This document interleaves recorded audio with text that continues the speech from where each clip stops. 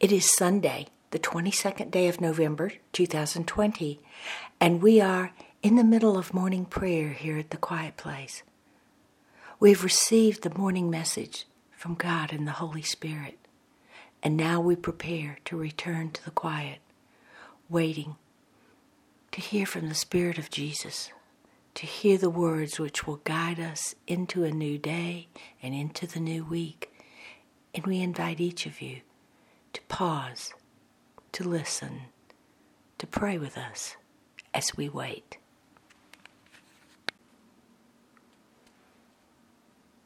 I am with you. Feel my presence with you. It is easier to feel my presence when you are still, when you are quiet, when you have paused the songs and ceased the prayers, and you sit quietly waiting. For it is then you hear the whisper, and the stirring within you grows, and you acknowledge my presence, and you know me, and I know you. For we are one.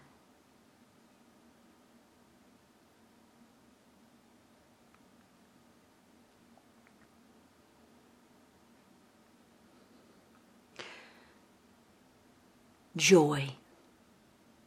I wish for you to understand the beauty held within joy. For joy is not a fleeting happiness. It is a permanent explosion of gratitude and thanksgiving within you.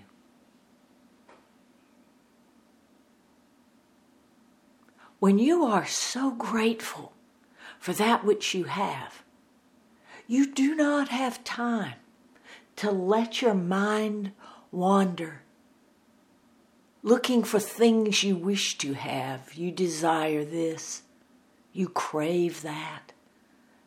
No, you're content within the gratitude for what you have. And thanksgiving is the song that comes from your lips easily, fluidly, sincerely. Gratitude and thanksgiving. When these are yours, then joy is yours as well. Because joy is the product of gratitude and thanksgiving.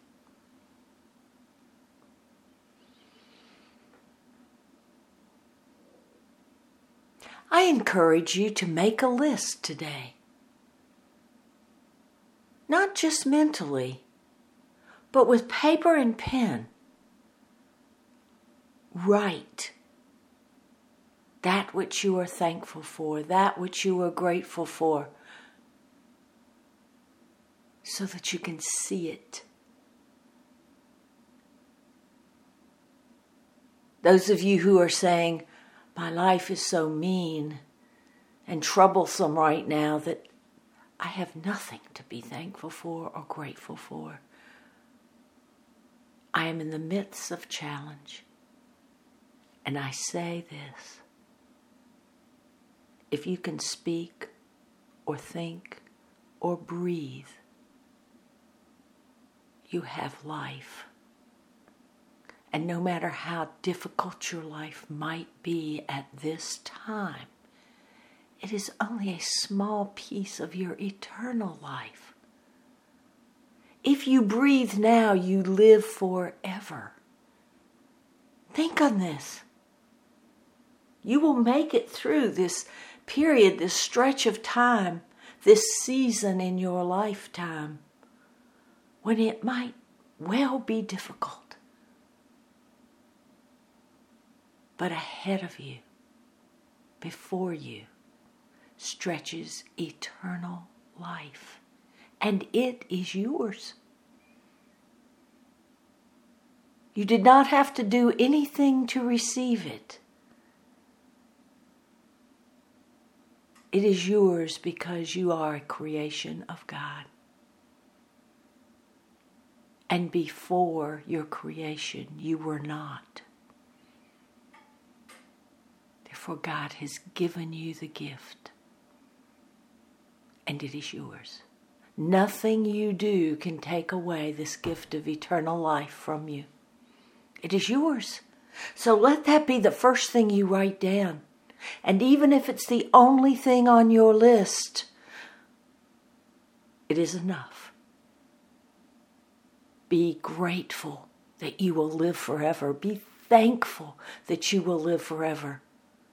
And soon, as you develop gratitude and thanksgiving within you for even one gift, you will soon know joy. For how can you not be joyful knowing you live forever?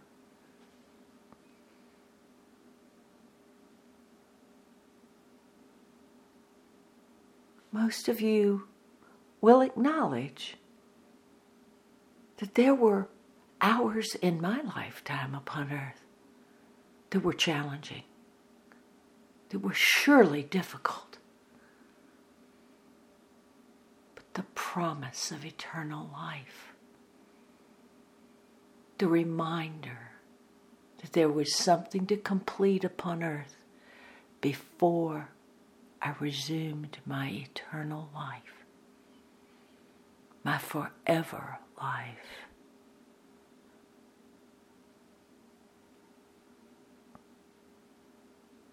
This brought forth the courage and strength in me to say, I shall do it, for I know what is waiting for me. And it is true.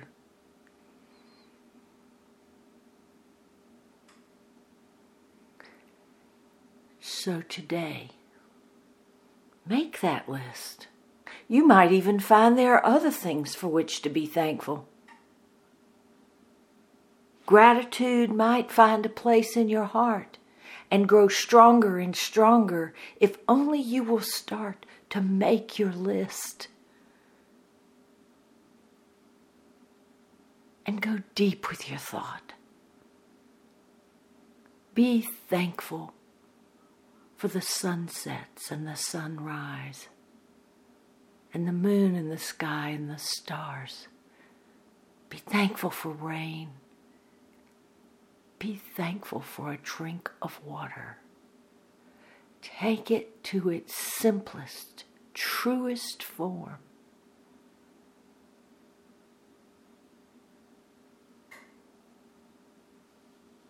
Be thankful that you were born.